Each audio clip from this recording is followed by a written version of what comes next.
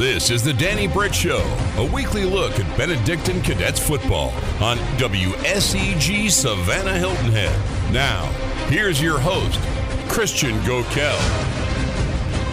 Welcome into another edition of the Danny Britt Show. Christian Gokel, glad to have you alongside as the Cadets continue their deep playoff run here in the GHSA 4A state playoffs. And guys, we are back to the semifinals again for another season here, and just means more football talk with Coach Britt. It means more practices for the guys, and it means your Cadets are still there with a chance to defend their state championship. And this past Friday night, headed up to Stockbridge for the first road game, I believe, 3 seasons in the playoffs for the Cadets, and took down a 10-2 Stockbridge team there, 34-14. To break it down with us, the head football coach for your Cadets, Danny Britt. And Coach, I know it had been a while since you guys hit the road in the playoffs, but not something you guys are not used to, right? A bunch of road games this year to some big-time schools. Yeah, definitely. It has been a while. We've been very fortunate with the coin tosses in the past, and it's been a while since we've had a big-time playoff game on the road. But yeah, we practiced that. We prepared. We played some really big programs and traveled a lot further than Atlanta to do it. So, it wasn't a shock to us. It was kind of a normal game. And maybe more so than the shock of being on the road, a bunch of guys who maybe hadn't experienced a road playoff atmosphere where we talked about this last week. Maybe the first round of the playoffs, everybody's kind of, it's the first round. But once you get to the quarterfinals, the whole school, the whole community's bought in. What was the atmosphere like, and how do you think your players handled it? Yeah, it was good. It was a good atmosphere, not great. I was a little disappointed in that with the Stockbridge community. There wasn't.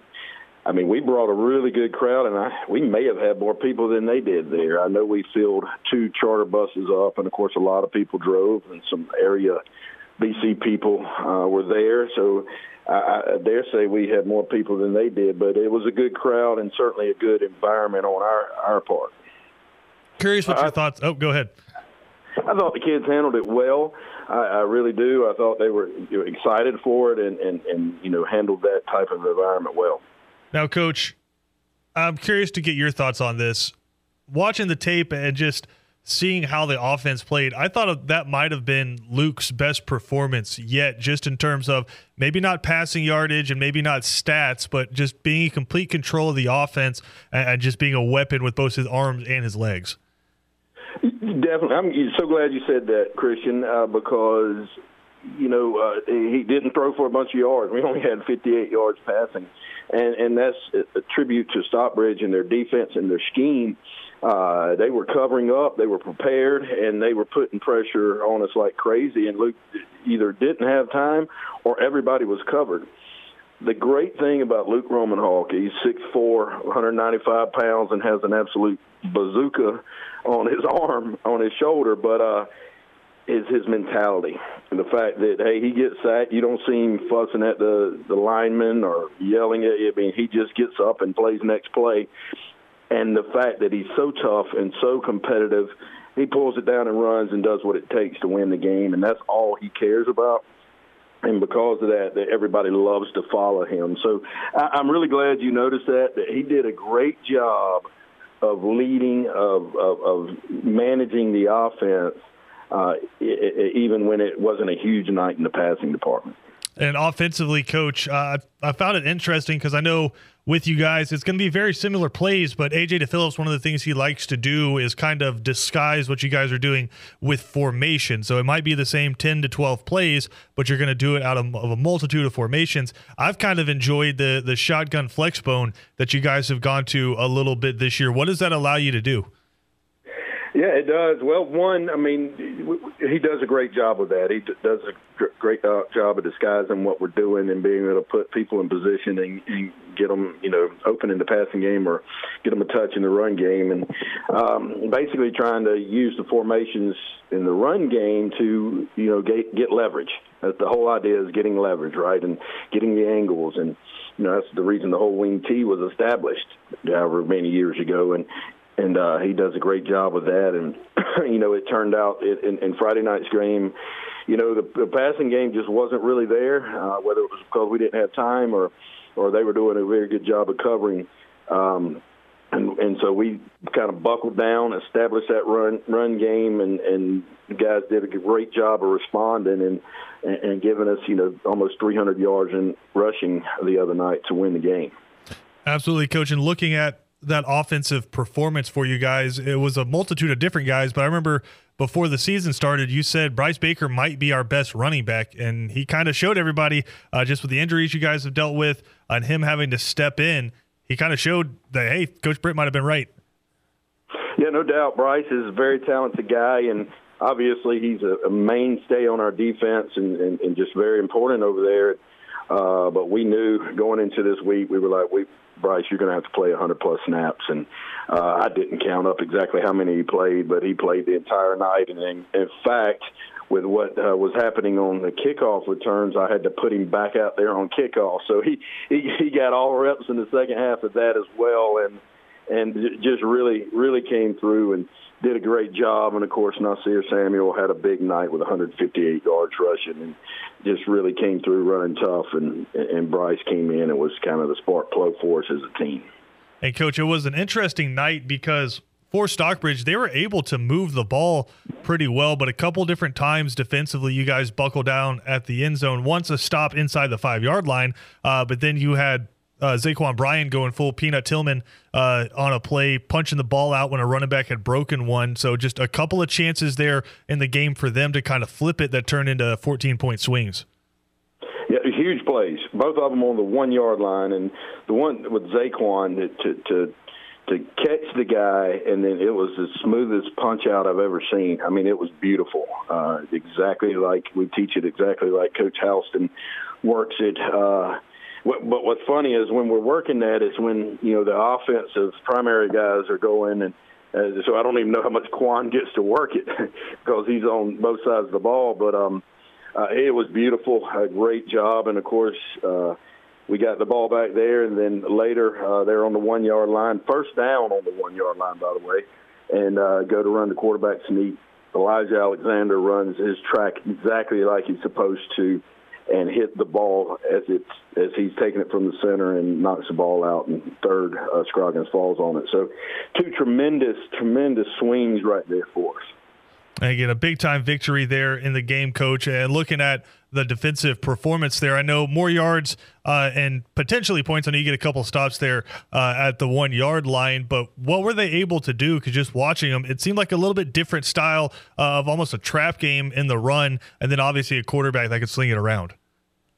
Yeah, obviously. Well, one, they're a very good football team. Both they had a combination of size, speed, athleticism, and coaching. They were very well coached, very well schemed against what we do. So they did a great job with that. I think the biggest thing, especially in the first half, the reason why they were having success in the run game was because the slowness of their counters.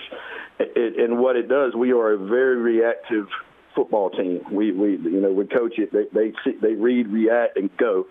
And sometimes that'll hurt you in the counter game because we're out of there before the ball gets to where it's running, and so we had to slow it down a little bit in the second half to be able to read those and make plays. But again, I think that was a great job of scheming by Stockbridge. Now back to the semifinals for the Cadets. This time the coin flip goes in Benedictine's favor, so your Cadets will be back at home at Memorial Stadium for another semifinal matchup. Third year in a row we'll get to see them there. We'll break it down with Coach Britt next, right here on the Danny Britt Show. Cadets football talk continues. The Danny Britt Show. Preparing for a semifinals matchup coming up this Friday night. This is the Danny Britt Show. Christian Gokel alongside the head football coach of your Cadets, Danny Britt. Troup County coming to town, another outstanding football team, Coach, and a team with a lot of super juniors on it. Quay Birdsong, a 4-star linebacker there for them, and then Noah Dixon, a big-time safety for them who's currently committed to Clemson. You get to start seeing the cream of the crop in the state of Georgia the later and later we get into these playoffs. That's correct, and Christian, in the Abel's Iron On scouting report, when you get to the playoffs, all teams are very good and spend a lot of time preparing. I recommend you contact Jeff and David with Abel's Iron On at Moore & Associates and get a report on your financial preparedness. The Troup County is a very good football team, and they have some guys that are really good. And we played them 2 years ago in round one and barely won that game. And those were all freshmen that were just really good football players. And, of course, their quarterback, Teo, is just tremendous football player. So we know it's going to be a major challenge, as it should be when you get to the semifinals and state playoffs. Oh, for sure. And when you see a 12-1 football team, you know you're in for something good. And offensively, Coach, what do they try to bring? Is it just kind of the standard spread attack, or they do something a little bit different? It definitely isn't standard. It is a spread attack, running zones and counters. A little bit of RPO action, play action. But it runs off of one guy, and that's the quarterback, number 13. And he is the guy. He's the guy that makes it go. In the passing game and the run game, everything does is centered around him and what he can do. And, of course, they have guys, skilled guys, athletes, all around. But he's the cog that you got to be aware of where he's at and what he's doing all the time. I know it's been a fluid situation for you guys, mostly due to injuries with where people are at. But with a lot of your guys now, what are you working on this late in the season? Because we know in the playoffs, no practice is guaranteed once you get to round one, right? So what are you working on with those guys? Is it development, or is it just trying to keep everything moving smoothly? One, and I've always believed in this, you continue to work development the entire year, even state playoff week in the past.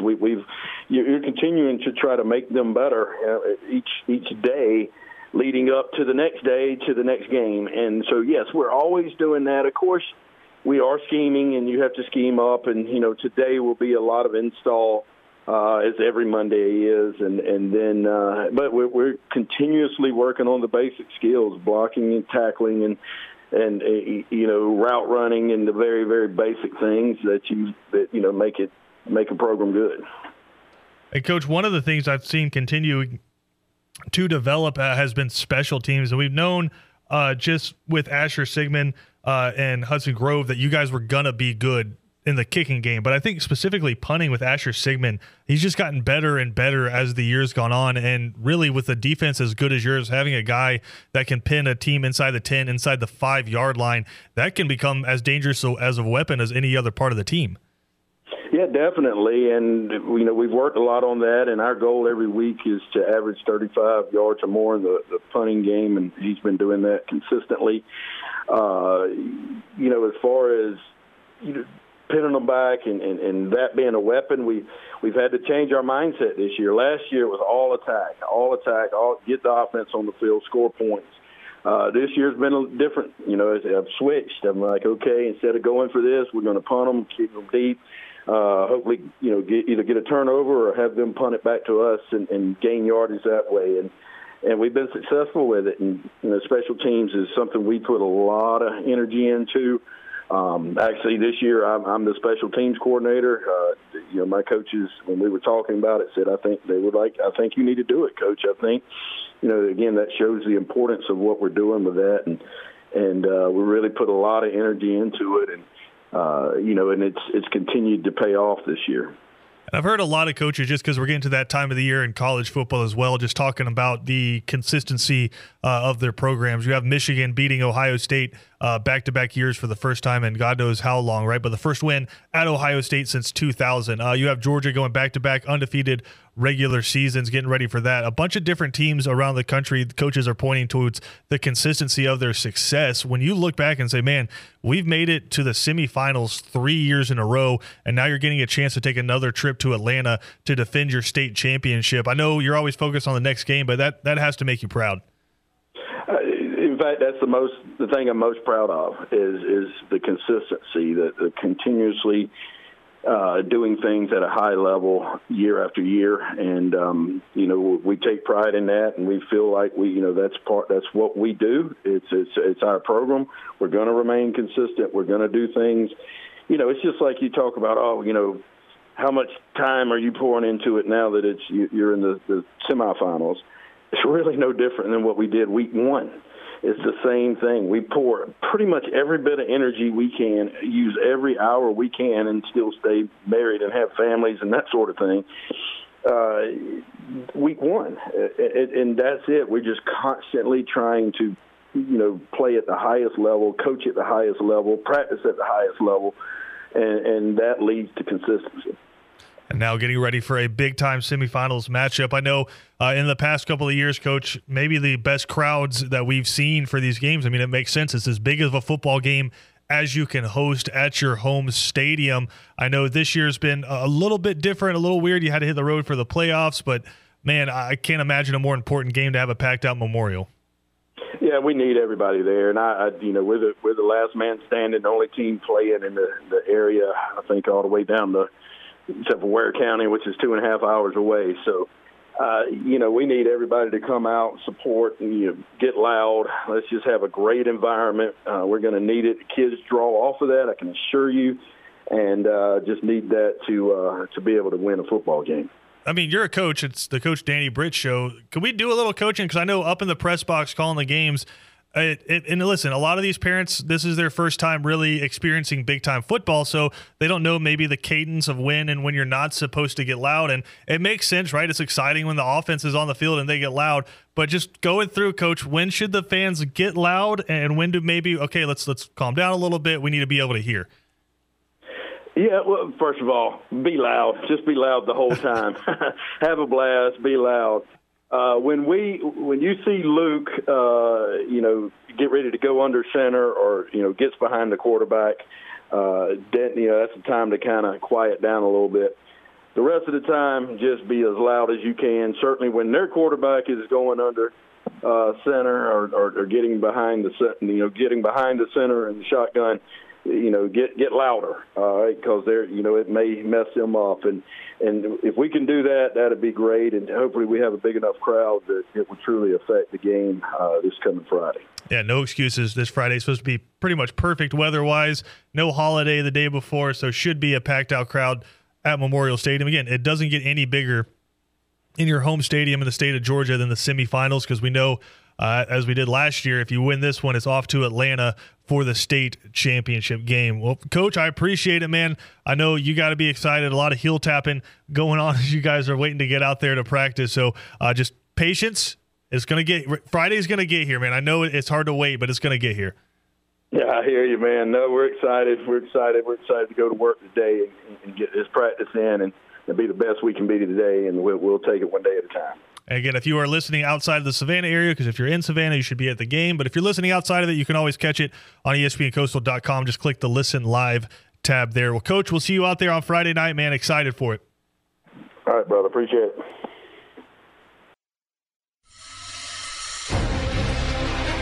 Back to the Danny Britt Show.